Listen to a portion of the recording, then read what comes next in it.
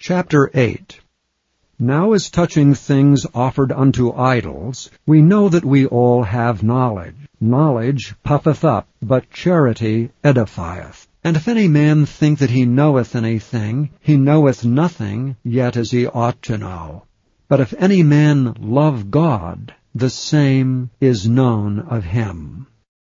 As concerning therefore the eating of those things that are offered in sacrifice unto idols, we know that an idol is nothing in the world, and that there is none other God but one. For though there be that are called gods, whether in heaven or in earth, as there be gods many and lords many, but to us there is but one God, the Father, of whom are all things, and we in him, and one Lord Jesus Christ, by whom are all things, and we by him. Howbeit there is not in every man that knowledge, for some with conscience of the idol unto this hour eat it as a thing offered unto an idol, and their conscience being weak is defiled.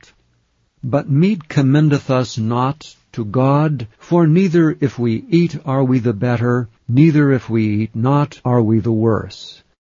But take heed, lest by any means this liberty of yours become a stumbling block to them that are weak. For if any man see thee which hast knowledge sit at meat in the idol's temple, shall not the conscience of him which is weak be emboldened to eat those things which are offered to idols? And through thy knowledge shall the weak brother perish, for whom Christ died?